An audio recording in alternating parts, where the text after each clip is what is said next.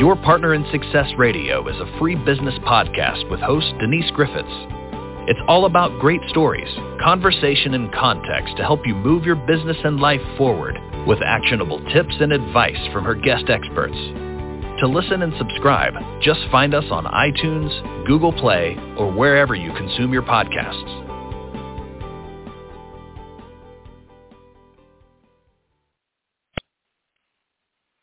Welcome to Your Partner in Success Radio. I'm your host, Denise Griffiths, and this podcast is ranked in the top 2% of the most popular podcasts in the world. And honestly, it's not because of me, it is because of my incredible guests. I am honored and blessed to share time with people who are at the top of their game, and they show up here on this podcast and other people's podcasts willing to help you get to where you want to be in life and in business. These are not people who hold back. Their goal is to share with us the essence of peak performance. And my guest today is the founder of Healthpreneur, Yuri Elkaim. And he is here to share with us why complexity is the greatest enemy of growth and how to simplify your business and life for accelerated results. Now, Yuri is also one of the world's most trusted health and fitness experts. He's a former pro soccer player turned New York Times bestselling author of the all-day energy diet and the all-day fat-burning diet, and his clear science-backed advice has transformed the lives of more than 500,000 men and women. And he's on a mission, a very important mission, to help 100 million people get healthier and stronger by 2040. Let me get him in here. Yuri, can you hear me? Are you here? Yes, I am here. Hi. Hey, Denise. Good morning. It's good to see you here. You too. Thanks for having me. Listen, I've been reading about you, and you've got a fascinating history. And it started when you were young. You didn't feel good. You felt sick all the time. You felt like an alien because you lost your hair. I mean, it's a crazy story. So before we go too much further, can you tell people a bit about you before we start talking about business? Yeah, for sure. So I grew up, like everyone else. I, was an active person, active kid, active teenager. But I was not really healthy, and I didn't realize until I lost my hair when I was 17 to an autoimmune condition, which at the time I was like, what the heck just happened? But growing up on the standard American diet, I didn't really piece those puzzle pieces together. I was exhausted all the time, sleeping 10 to 12 hours a day. I thought, it's just because I'm active. But I made a pretty early realization that you can be fit but not necessarily healthy, and that was my case. So I lost my hair when I was 17. My goal when I was a kid was to play professional soccer, which I eventually did in my 20s. But losing my hair really took me on a slightly different tangent from that as well, because I really wanted to figure out why that happened. So I pursued studies in kinesiology and then eventually nutritional sciences, and started to really learn a lot about the human body and nutrition and all that stuff. Started off as leaving university as a trainer, working as a nutritionist, working one-on-one with clients. Really enjoyed helping transform their lives. But I also got to a point where after doing that for 7 years and being massively underpaid, I was just burnt out, doing 12 to 14 hours a day. And this is before I had kids, so I was like, well, I don't know if this is sustainable, because if I do have kids, I'd like to see them. And 2005, I had the idea of starting a business online. Had no clue, how to do anything, but set up an ugly website, and I thought, this is going to be awesome. I'm just going to sell an ebook and live the laptop lifestyle. But that didn't really happen. So for the first 3 years, I was living on, surviving on poverty line income as I was kind of chipping away at my in-person clients and building up this online dream. And eventually got some coaching in 2010 and started to really see things that I'd not seen before and really start to understand how to build a business.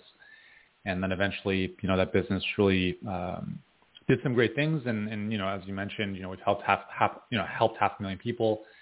That business was, to the consumer. So weight loss, energy, just general health and fitness stuff.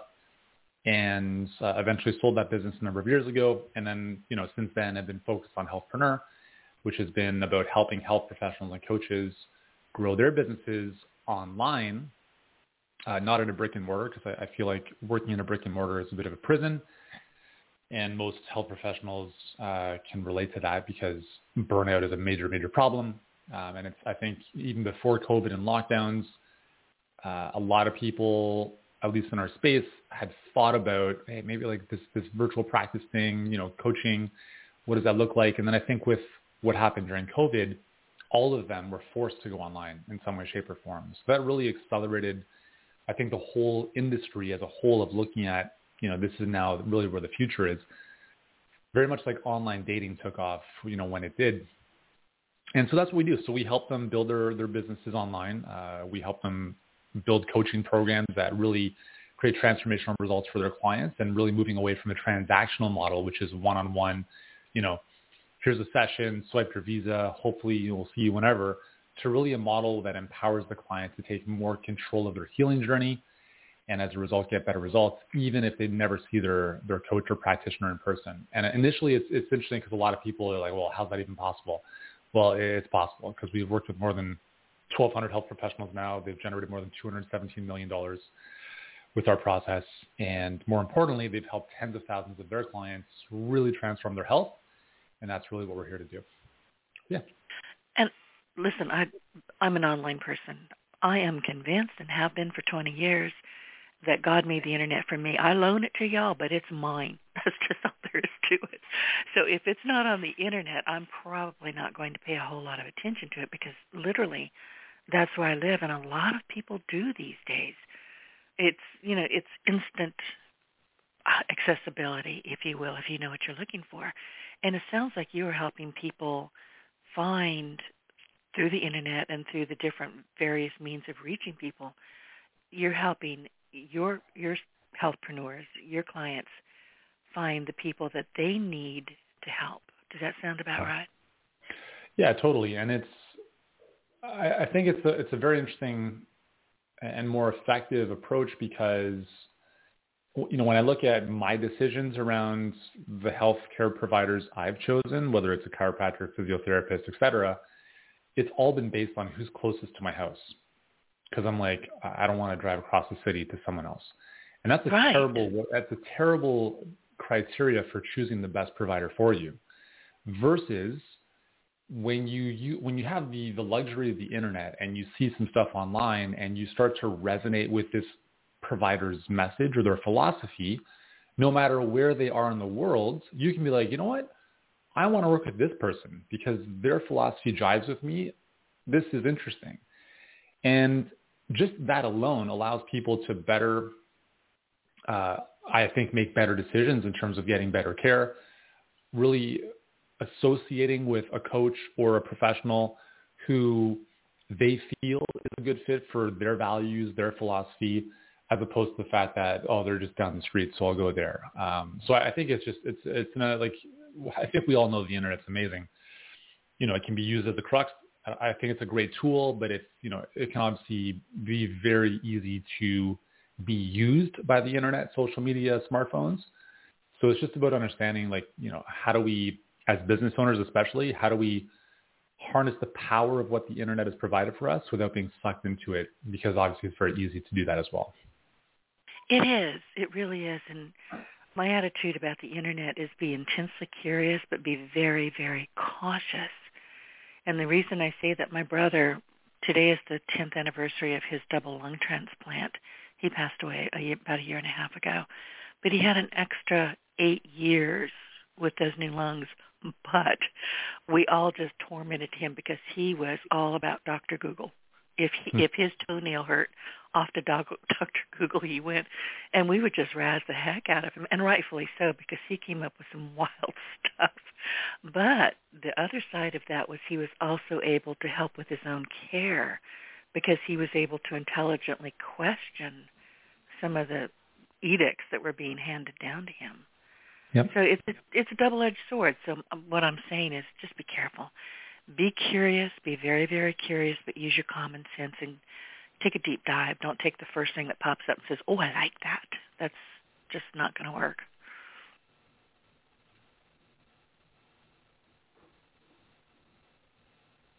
Did I lose you? No, sorry, I'm still here. Oh, okay. Sorry. Yeah. I think it just kind of went silent, and I thought I lost you. So tell us, kind of walk us, Yuri, if you would, from, I guess you had an autoimmune issue. So can you walk us through a few quick steps of how you said, I don't want to live like this, I'm too young, what can I do? Because and that goes back to my comment about curiosity. You apparently got very curious, and you started doing your homework. Yeah. I mean, like, I started asking questions. I'm like, well, why is this happening? Okay, I'm losing my hair, and it's not like male pattern baldness. I'm losing everything, my eyelashes, my eyebrows, everything. So I'm like, okay, well, why is this happening? And I've always been a very, I think, looking back, first principle based thinker, because I'm always trying to get to the root of why things happen. And I was not very satisfied in the least with any of the medical professionals that I went to see. So dermatologist was like, yeah, well, there's nothing we can do. We can inject your head with cortisone and that, might help. I'm like, that's never going to happen. And so that started to really open up my investigation, along with my parents, obviously, because I was young, into alternative healing modalities, right? So that's when I was really introduced to, Chinese medicine and naturopathic doctors and all sorts of stuff. And I started to really gain an appreciation for what these individuals are doing. And, at the time, there was no thought in my mind about like, someday I'm going to help these people build their businesses. But I think in some way, shape, or form, it's all come back to that because, I see a lot of health professionals who, in my mind, I don't think there's any profession that is as impactful as someone who can help you transform your health. It's the one thing that is more important than anything else because if you don't have your health, nothing else matters. Yet so many of them struggle. They struggle because they work too much, they make too little, they feel bad about charging, they want to help everyone, but they can't. So they become martyrs in the service of other people. And it's, part of my mission with Healthpreneur to really help them, at least those who are willing to be helped, and really step into their power and, create solutions that are very effective for the people that they work with, but also in such a way that is suitable for them because, there's no point in being the world's best healer if you're killing yourself in the process because you're trying to make everything for free or underpriced or whatever it is for the people you serve. So anyways, it's all come full circle, but yeah, at the time I just really wanted to figure out why this was happening. But I think the big thing for me was really when I was in school, and going back to school specifically in nutrition to really, really understand, oh, wow, like the food I was eating for, 16, 17 years of my life, as well as all the other, toxins and stuff coming into my body were probably a very big reason for why all this happened. So when I started to clean everything up and started to take, full accountability for my food, my hair, I grew back my hair in the space of a couple months. And that was very, very eye-opening. Although I kept my head shaved because by that point it was just, just more natural and kind of my claim to fame. And then when I was about 31, I took my son to the doctor, got a tetanus booster, which I don't even know why I got. And within 2 weeks, my hair fell out again. So anyways, long story short, I've always been fascinated by, why things happen in the way they do. And I've just never really been satisfied with like, oh, this is just the way it is. And there's not much we can do about it. I'm like, well, what if we just kind of looked under the surface a little bit more to really figure that out. And that's kind of how it all started. So that, that intense curiosity for trying to get to the root cause was a big driver for me at the time. And I'm so glad that you did that because it's very easy these days. We're busy. Everybody's got something to do or somewhere to go. We're just bombarded with, I think, millions of thoughts a day, and we're worn out. And then we just grab something real quick to eat, and it's not, and we know. Listen, if you're paying attention to your body, you eat something that's not good for you, you're going to know it within about 5 or 10 minutes. You can tell. It doesn't stop you, but you keep on, you crave the status, you calmed your craving, I guess, but I'm fascinated by what it is that you found that people really can do. Let's just say they're on a budget. They really don't have, access to immediate health care unless they find somebody like you and you've got courses or books or however they find information. But honestly, where do they start? Is it a mindset? Do they start with, and I'm thinking because we've got the new year coming up, and that's, of course, when everybody makes those silly New Year's resolutions that never take. But, and I don't make resolutions. I make goals. Those are completely different things. But this is about the time of year people are thinking, oh, man, I just gained 10 pounds over the Thanksgiving holiday. Christmas is coming, and my mom is making fudge. I cannot pass on the fudge. So what can we do? I guess my real question is, what can we do right now to start preparing ourselves for, the New Year's resolutions, if that's the way we want to go? Yeah, I mean, like the biggest issue is no one understands their own body. That's the fundamental issue in everything. If you look at finances or wealth and health, they're the two biggest issues for most humans, aside from the relationship side of things. And those are two areas that most people have absolutely no clue about. None of this stuff is taught in school.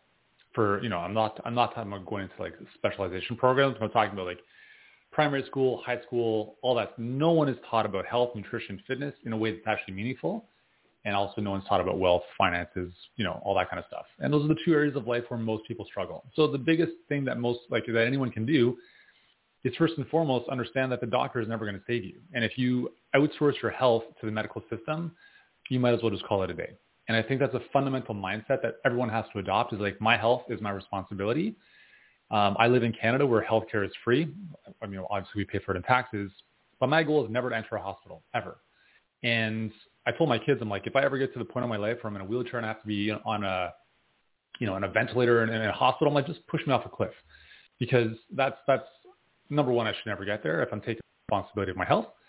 And I think the healthcare system is awesome for acute injuries. If you have a broken leg, go to the doctor, get a cast on. But for chronic issues, which are the main issues in our lives, cancer, heart disease, diabetes, et cetera, that, the healthcare system is pretty much useless.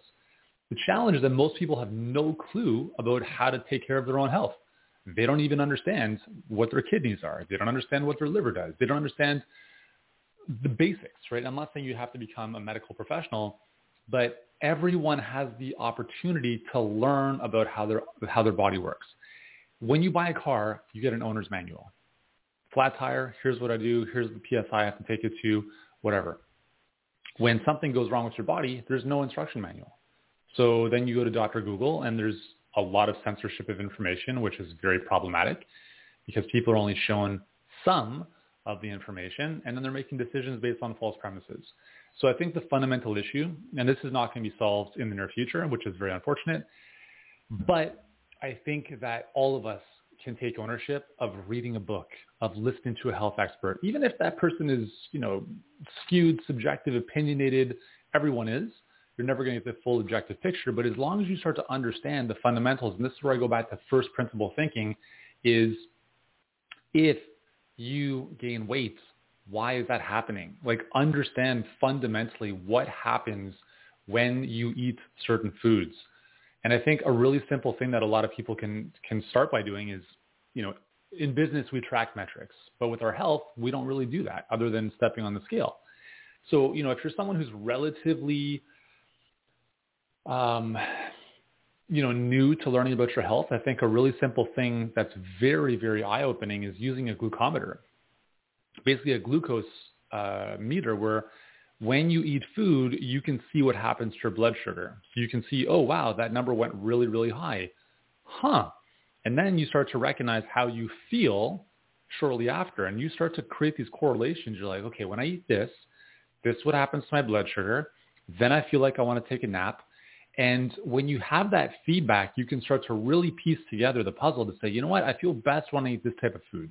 I don't feel good when I eat this type of food. And I can see through this type of visual feedback what it's doing to my blood or blood sugar. So I think that's really where it starts, is all of us have at our disposal more information than we will ever be able to get through in a lifetime. But I do think it's really important that we take it upon ourselves to start learning about anything we're interested in when it comes to our body, because every little thing helps. And, one of the things that we do with our kids, we talk about this stuff all the time. They actually have a book, which I think is amazing for adults too, which is Human Body Theater. It's an amazing book. It's a kid's book. It's basically a cartoon type of book, but it's actually one of the best anatomy/physiology books I think even adults could read, because in that one book, through cartoons, you will learn everything you need to know about how your body operates. And just that alone, if you just read that book all by itself, you would be better off than 99% of the people on this planet. And I think when you understand that, you can start making better decisions from a place of knowing and understanding, as opposed to, oh, I heard so-and-so talk about this on Dr. Oz. And so that's where I think the fundamental issue is that just most people just don't understand their health, and they have to learn about it. Okay, I'm going to ask you to repeat the name of that book. I think you said Human Body Theater? Yep, Human Body Theater. I'm going to go find that. I have found, and thank you for sharing that, I have found that there are certain foods that just bother the heck out of me as I get a little bit older. I've never liked sugar, so that was never really a problem. I don't like it at all. In fact, it actually hurts me if I get too much of it. And I don't like chocolate, go figure. But I'm learning that if I eat white foods, white rice, white potatoes, white flour, I am congested. I get headachy. I can't breathe. So I'm having to avoid things that I really enjoy. But they don't do me any good.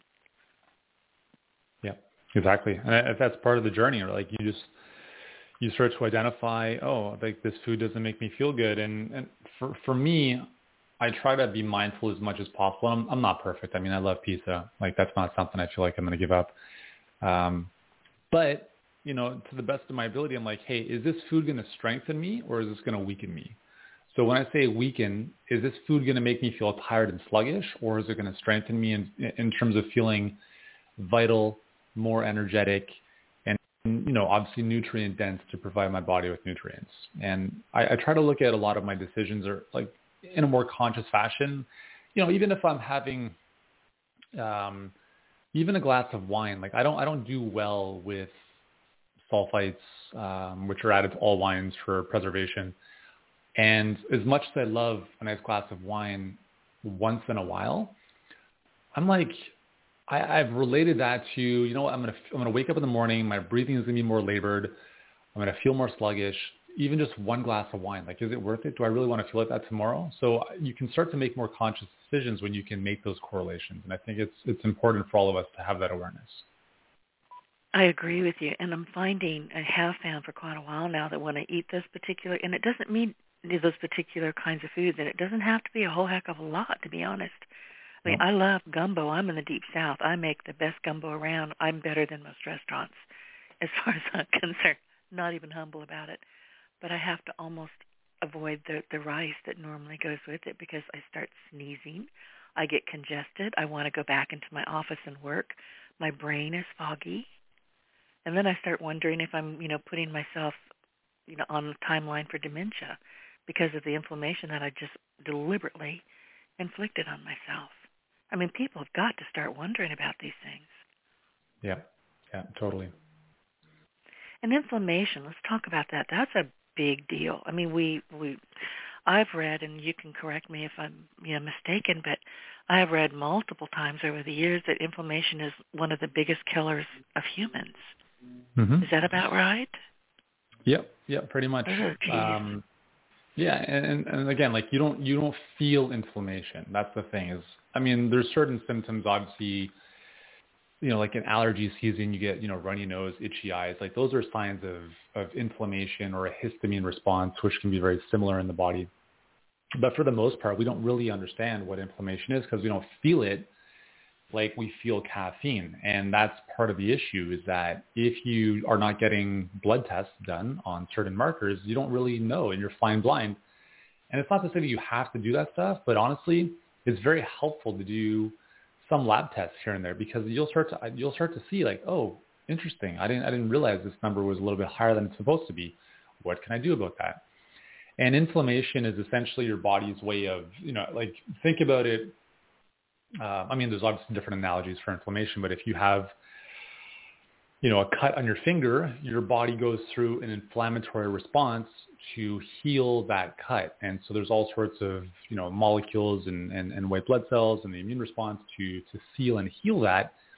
And the same thing happens in your body, but we just don't see it with, whether you eat a food that doesn't resonate with your body responds in a very similar fashion. And the more that happens over time, the more problems can come from that. So inflammation is certainly, what a lot of people call the silent killer. I've always heard that. And you were talking earlier about people make their medical decision based on proximity. That kind of makes sense. I mean, if you can't afford or have the time to, say, drive to San Francisco, if you live in the San Francisco Bay Area, but you don't want to spend 2 hours on the road getting to that hospital, you're going to probably go to a less competent hospital that's 20 miles away instead. And, it makes sense. But I started thinking when you were talking about that, we do the same thing for our pets. We're going to pick probably the veterinary clinic that's the closest to us or has the better pricing. But these days, with so many people having pets in the pet industry being a multi-billion-dollar industry, like I have cats, I have a dog, I promise you, Yuri, I spend more money on their food than I do mine. I don't think I'm alone with that. But here was my thought while you were talking. We will watch our pets with an eagle eye, like, "Ooh, are you limping? What's going on? Are you sneezing? Do you have?" They're like our babies. We're watching them. We're caring for them. Why don't we do the same thing for ourselves? That's a good question. I mean, I think we know that most people will do more for others than they will for themselves, which is kind of ironic since most humans are selfish in the sense of we're only interested in what's in it for ourselves. But I think there's, I don't know where that comes from, to be honest. I don't know if it's a sense of worthiness, like we don't feel we're worthy of, better outcomes, or, maybe we just don't want to go through the pain of having to change or improve ourselves. I don't know. I don't know what the answer to that is, but I definitely can agree with you on the pet thing for sure. Well, you know what I'm thinking while you're talking? I'm thinking that we might be afraid to find out what we kind of already know. And if we think, oh, geez, I'm probably pre-diabetic, or, I may have cancer, or I may, whatever it is, but you don't want to know. You just don't want to know. I'll feel better tomorrow. It's going to be fine. Yeah. We can really trick ourselves into making some huge mistakes about our health.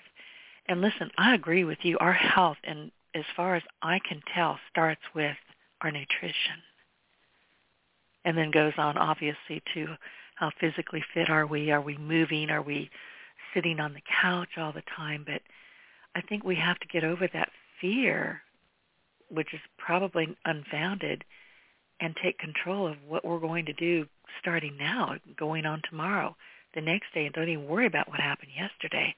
Start now.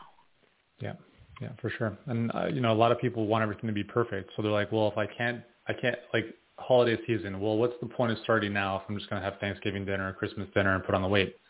I'll start in January. Well, that's why most people lose in life, right? Like, there is never a perfect time. Like, you have to start now and build momentum. Like, would it make more sense to start now and build better habits, even if you had an onslaught of food for the next 6 weeks, as opposed to starting after all of that and being, having the wrong inertia, not moving in the right direction, and then having to climb this huge mountain of starting to build better habits at that point. So, yeah, I mean, the best time to start is yesterday. I don't understand. I mean, listen, I understand why people do this stuff, but we have to be able to get out of our own way. We have to get out of our own comfort zone. We have to do things when we're not ready to do them, because no one's ready to have kids, right? There's never a perfect time to do anything. And the best time to do anything is now, because we only have a certain number of days on this planet, and every day passes by, we're just wasting time without actually moving towards our bigger future. And the more we delay, the more we procrastinate, the more momentum and inertia we have to overcome in the opposite direction to then eventually start. So, yeah, I mean, we just have to get out of our own way and move forward. And this is not just, we're not just talking personal, we're talking business here too, because this is what you do. You help people, other health entrepreneurs, coaches, and, people like you start and scale online businesses that are going to create income and freedom for them and much better results for their clients, which is really what we're talking about here. So they have to start. You have to start. We all have to start somewhere. And obviously it's going to start at home. What did you eat this morning? Did you get up and walk around and take the dog outside? What's going on? But if you're spending, here's my thought, Yuri, if you're spending all day, every day overcoming your, oh, geez, I should have done, oh, geez, I shouldn't have eaten that, and you're beating yourself up, you are already way behind the ball. So there's that mental issue that we have to get over, that, oh, poor me, and oh, I was stupid. We beat ourselves up a lot. I don't know about you, but if anybody were to speak to me in a Walmart parking lot the way I speak to myself, I'd bloody their nose and need bail money. It wouldn't work. I wouldn't accept it. But we have the weirdest conversations with ourselves around health, around business, around, gosh, everything. So I think part of what we need to do is stop talking ugly to ourselves. There's a start. Yeah, I mean, everything we speak is a spell. So exactly. I'm so glad you said that. I was just talking to a friend of mine yesterday. I said, we always hear about spirituality, which I'm very spiritual. We always hear about this, that, and the other. But the truth is we're magic. We were born of magic. We are magic. We can call magic. And I'm not talking about grabbing a broom and riding off on it. But we are magic as far as I'm concerned. 100%. And, our life is a reflection of what's happening in our head. So it's like going to a movie theater. Our mind is the projector, and what's on the screen is what's in our physical reality.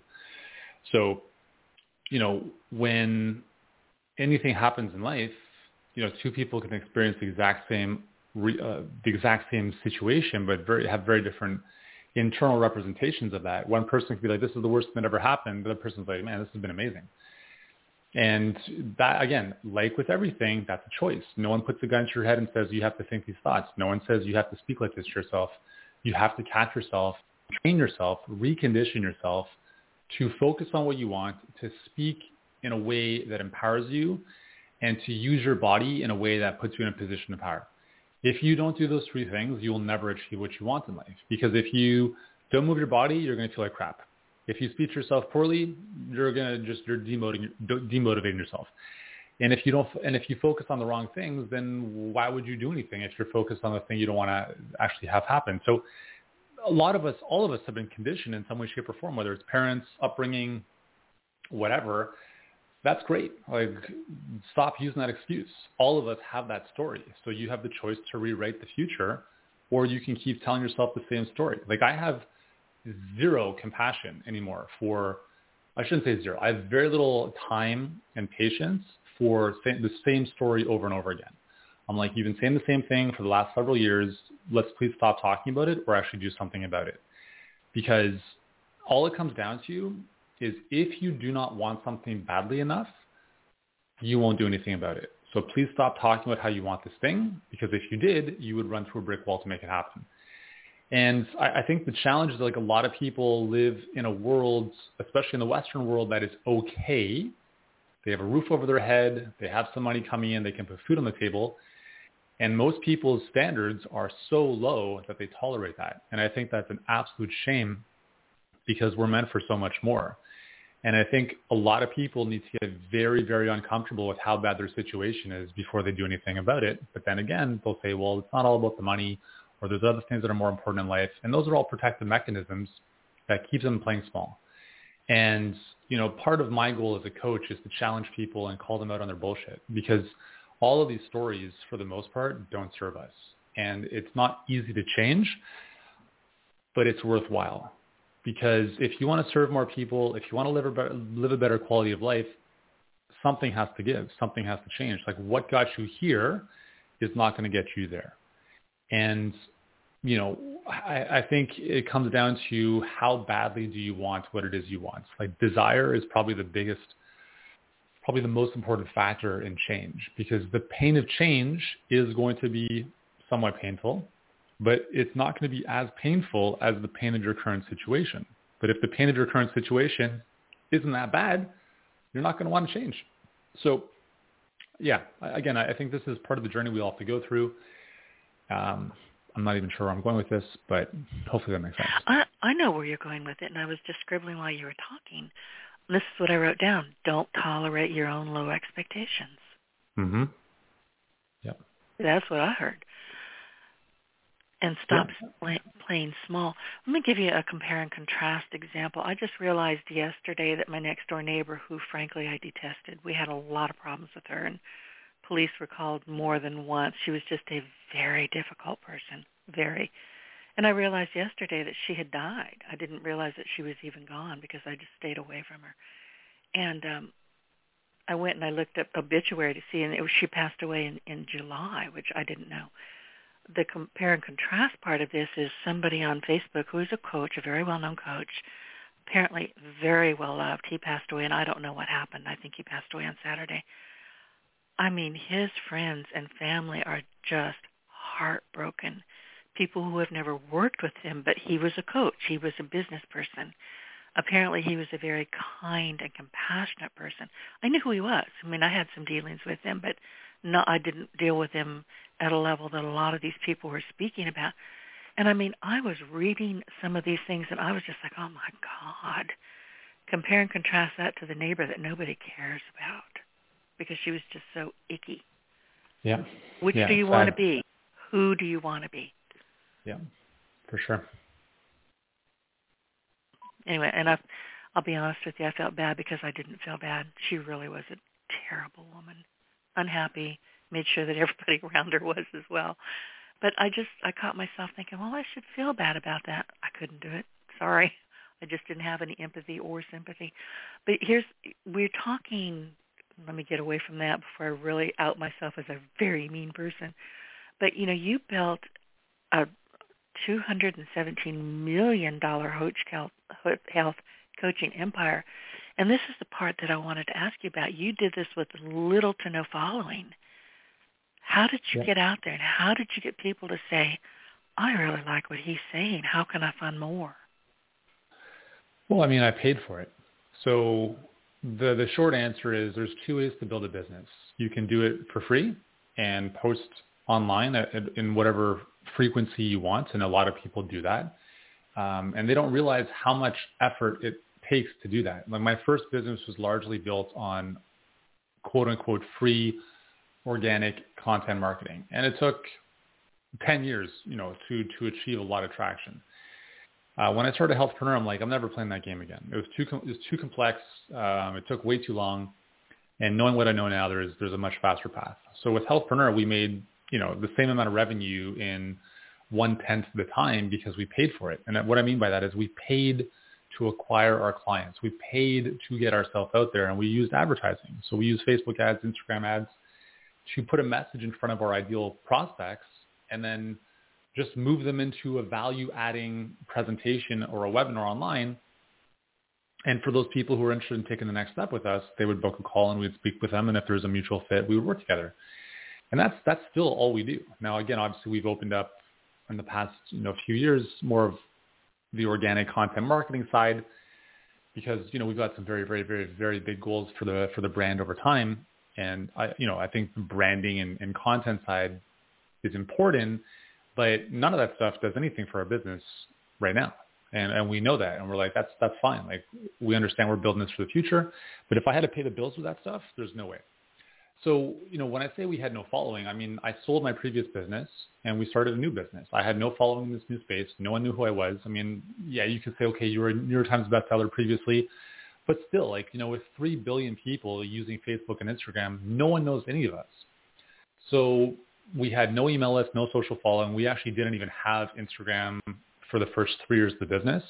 We had no YouTube channel, no podcast, nothing. And all we did was focus on this one business model. We call it Perfect Client Pipeline, which is what we teach our clients, and we perfected it. And that's all we did. And so that's how we went from zero to multiple seven figures very quickly. And, we've grown since then. So that's how we've done it. And that's how we help our clients. Like a lot of people think they have to have this huge following and they have to post content all over the place. And like, you could play that game, but there's also another vehicle you can use that's faster that requires none of that. None of our clients are famous. Like they're not on Dr. Oz. They're not on the cover of magazines. These are everyday health professionals who are true experts in their field who have, in some cases, no website, no online following. And some of our clients have a bit more of an online following, but it doesn't matter to us. What matters to us is like you're an actual expert, and if someone comes to you with a specific problem, you can help transform their life. We'll help you with everything else. And so that's how we've done it, and that's how we help our clients do it as well. And the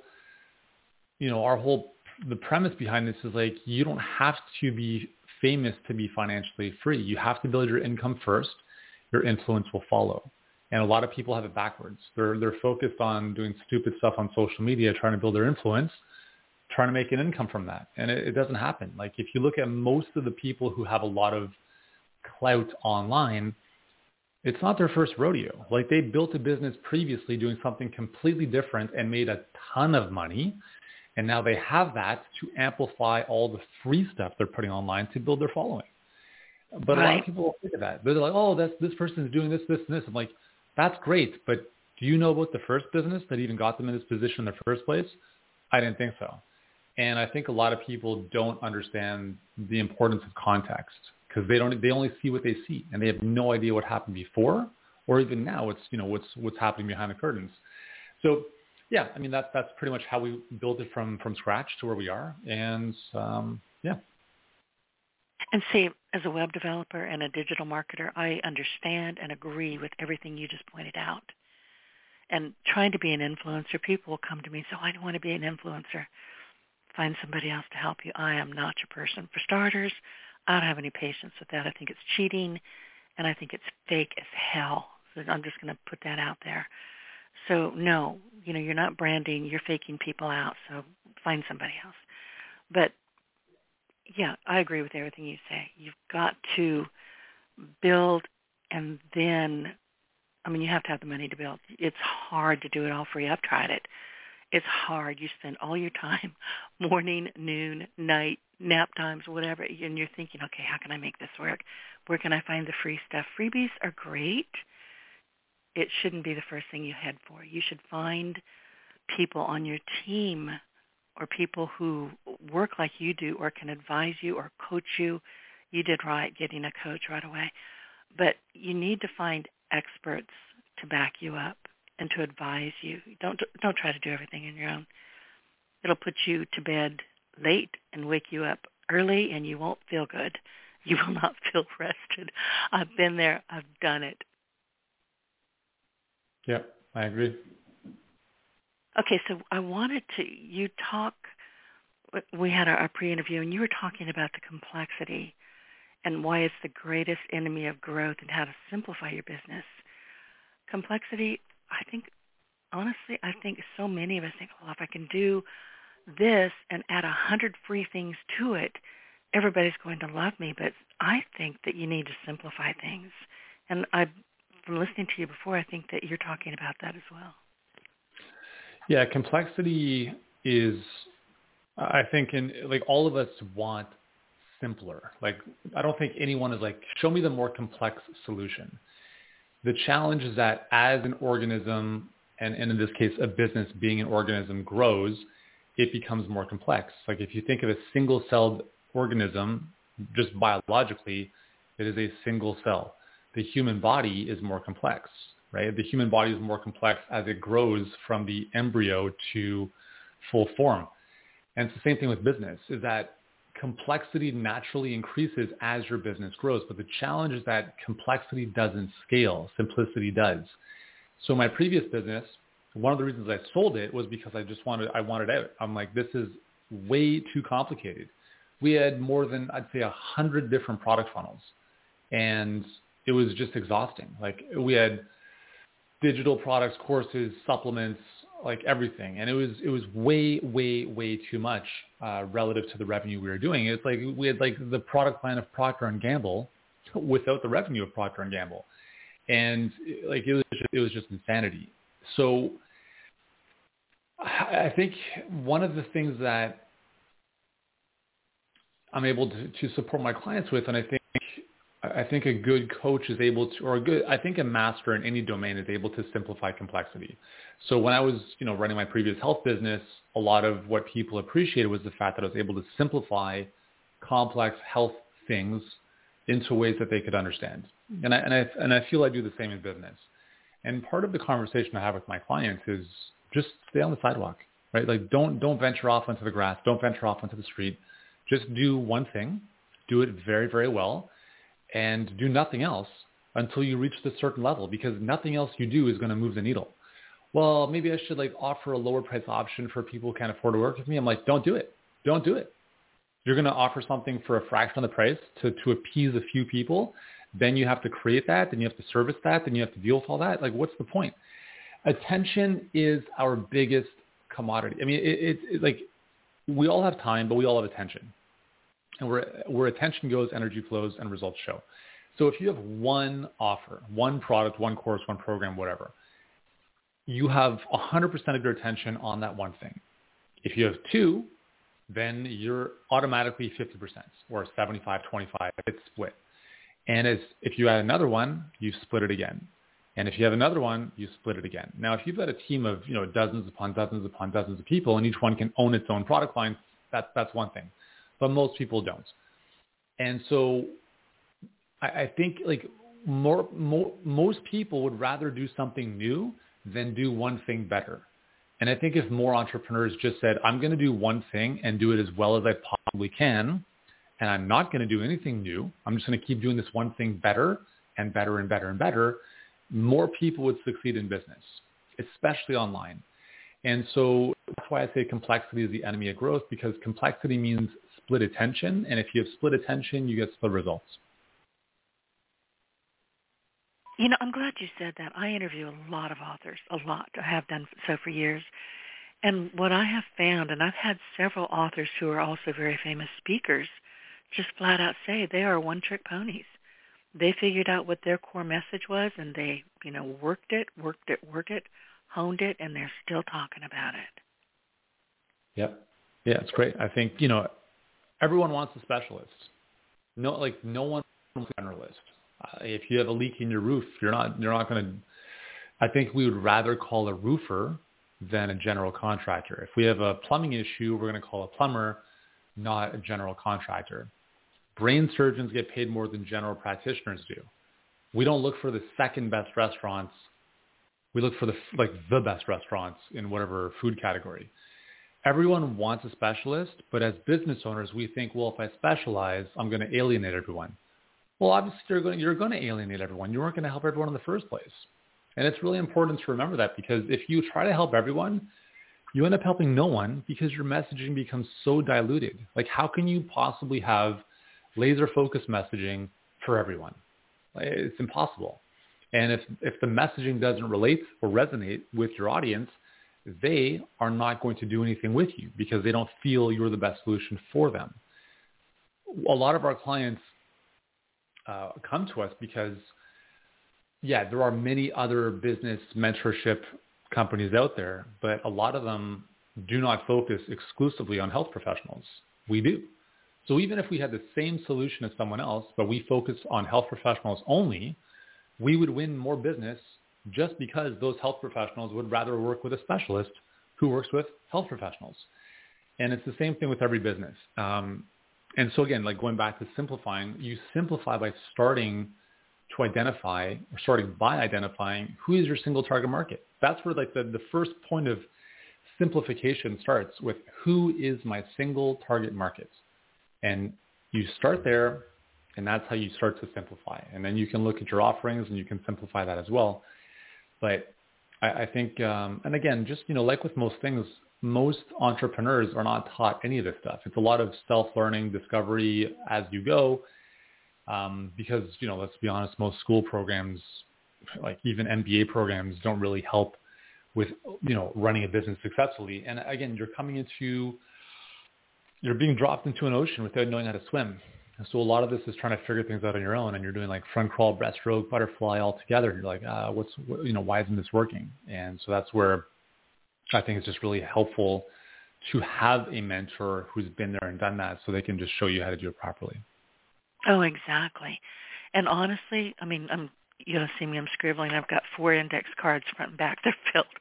But, I was listening to you talking about simplify. Listen, as a web developer, I hear this all the time. One of my first questions is, who is your audience? Who are you looking to serve? Oh, everybody. No. and off we go. I don't even make Yeah. it. I'm not even polite about it. No. Let's figure out who you really are helping. Because let's face it, when people come to you, they want to know what's in it for them. They're there because they have an issue, they have a question, they have a problem. They're looking for you to solve it. So who is your real audience? It's really that simple. Yeah, 100%. Okay, so hustle. I know that you say hustle is way overrated, and I can't even begin to tell you how much I agree with that. And that to build an actual business that works for you, you have to basically stop hustling. Let's talk about that. Yeah, listen, there's a time and place to hustle, right? Like I think when you're starting out, you're bootstrapping everything, proverbially, metaphorically speaking, you're knocking on every single door. There's a certain time to hustle. And I think, your business journey goes through seasons, but every season of your business cannot be hustle season because that's how you burn out. And you can hustle in all sorts of different ways, whether it's on the marketing side, the sales side, the delivery side. But in some way, shape, or form, you have to understand what it is you're doing in business. And a business, as far as I define it, is a collection of systems that produces a profit for the owner independent of the owner's presence. So if you think of McDonald's, it is a collection of systems run by teenagers that produces a profit for the owner of the McDonald's location. Obviously, it's in the service of customers, et cetera. But what I see a lot of, I'll just use a lot of brick and mortar examples. Someone buys a franchise for an ice cream shop, and the owner of the franchise is the person scooping the ice cream. That's not a business. That you just bought yourself a $500,000 job, which is crazy. So when you are hustle to build assets and systems that can work independently of you. Because at least there's a light at the end of the tunnel. It's like, hey, I'm building a system that is going to work when I don't. Like another way of thinking about this is like building systems is like building a house. Hustle is like building a house and then it being torn down and then starting again the next day and then it being torn down and then starting again the next day. You have nothing to show for your efforts unless you are building an asset or a system that can work for you even when you're not working. So in your activities, whatever it is you're doing in business, like really, really think about, okay, I'm going to do this for X amount of time, but if I stop doing this, have I built something that is duplicatable, replicatable, or runnable by someone else? And if you're not doing that, you're going to hustle for a very, very long period of time. And when you hustle for a very, very long period of time, well, you get burnt out and then you start hating business and you want to sell it or you want to get out of it or, you start to sabotage it. So that's why I'm not a huge fan of hustle. I agree with you. I'm almost speechless. That was just so brilliantly stated. Let's say I come to you and I cannot figure my way out of the morass that I've landed myself in. How do I identify what the core constraint is that is really bottlenecking me? Well, you can't identify the core constraints in your business if you don't understand what your business model is.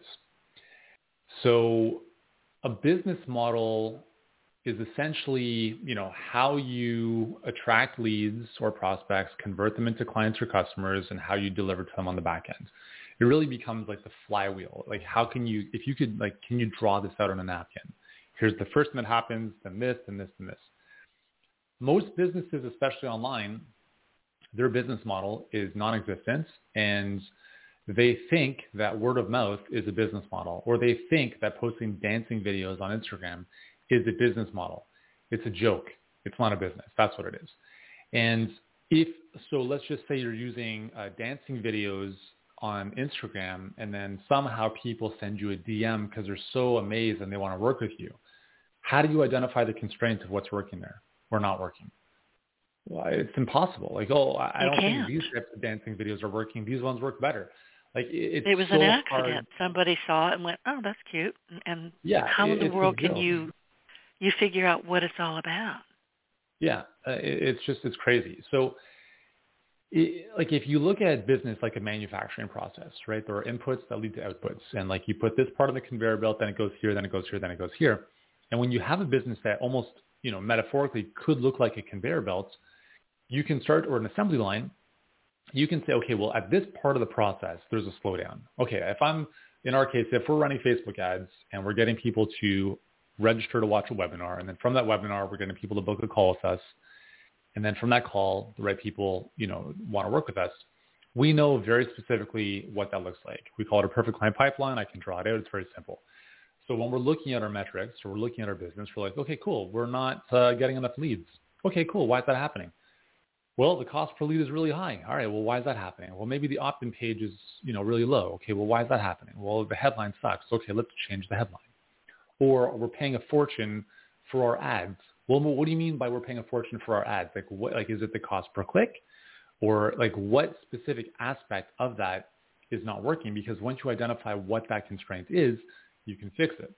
I just had a call with our clients this morning, and the question was, I've been running my ads for a couple $100. I'm not getting any calls booked. What should I do? Well, you have to look at your critical numbers, and you have to assess where the issue is. So I said, okay, cool. How many leads do you have in your pipeline? He said 71. So right away, I'm like, well, we don't have an issue around calls being booked. We have an issue around leads. Because if you only have 71 leads in, what are you expecting? You're expecting 71 people to book a call to you? It's not going to happen. So we look at, all right, how much are you paying for a lead? I'm paying $15. Okay, well, that's 2.5 times as much as we want to be spending. So let's have a look at the ad. Let's have a look at the landing page. Let's fix one of those or both of those issues. And as that happens, your cost per lead goes down. As your cost per lead goes down, you can have more inflow of leads for the same ad spend. If you have hundreds and hundreds of people come through your pipeline and at that point no one's booking a call, then we have another issue to look at, i.e. another constraint. But most business owners don't have this type of eloquent assembly line-like business model, which is why it's very hard for them to identify where the constraint is. Now, if they do have that, I'm sure there are many that do, you have to look at the constraint that is highest up the funnel. So if someone's saying, I'm not enrolling a client, I'm like, cool, how many leads have come in? They're like 5. I'm like, well, don't even talk about clients yet because you've got 5 people who gave you their email address to opt into this thing. We got to fix that constraint first. So we fix the constraints highest up in the assembly line or highest up in the funnel, and then we work our way backwards toward that point of transaction, that sale. But again, it's very hard to do that if you can't articulate or map out what your business model looks like. Well, really, and what I heard you say, or what I kind of wrote down was, people say, "Oh God, I'm paying $500 a month on ads and nothing's happening." You're looking at the $500 and nothing else. You have not broken it down, like you just said. You haven't, gone to this piece of it, this piece of it, this piece, and to see where the bottleneck or the constraint is. You're just looking at, that's $500. This has to stop, or this has to be fixed.